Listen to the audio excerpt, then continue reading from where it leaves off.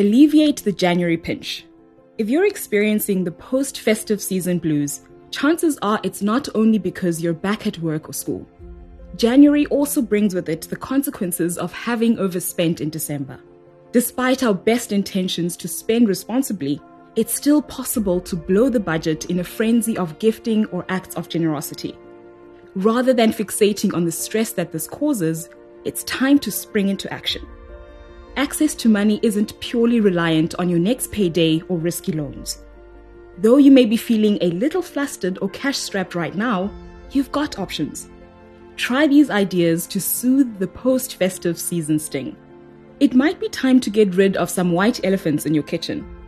Take a tour of your cupboards, looking for appliances or anything else valuable that might be gathering dust. Like that slow cooker you've only used twice since 2015.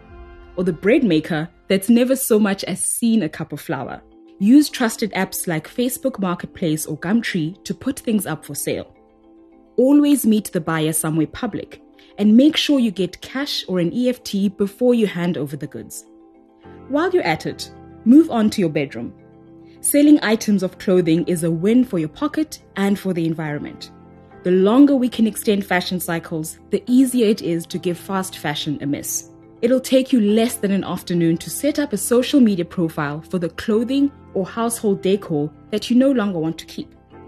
Take pictures of each item and use the caption section to list the condition, size, and price. Be sure to include details about shipping.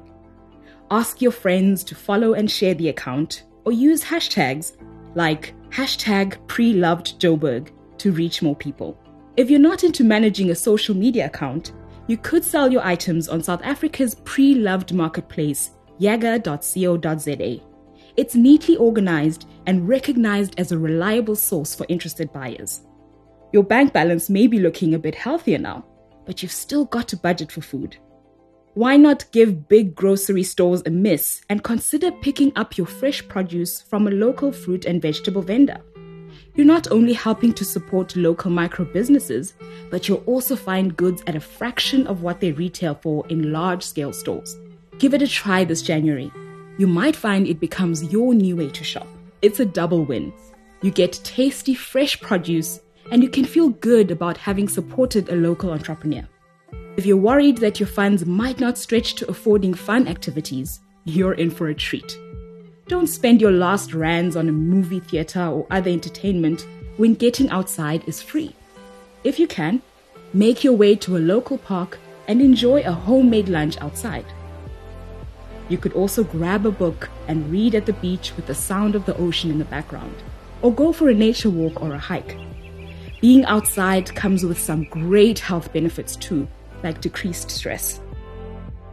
If you're struggling to get a handle on your financial matters, speak to one of our counselors for confidential support.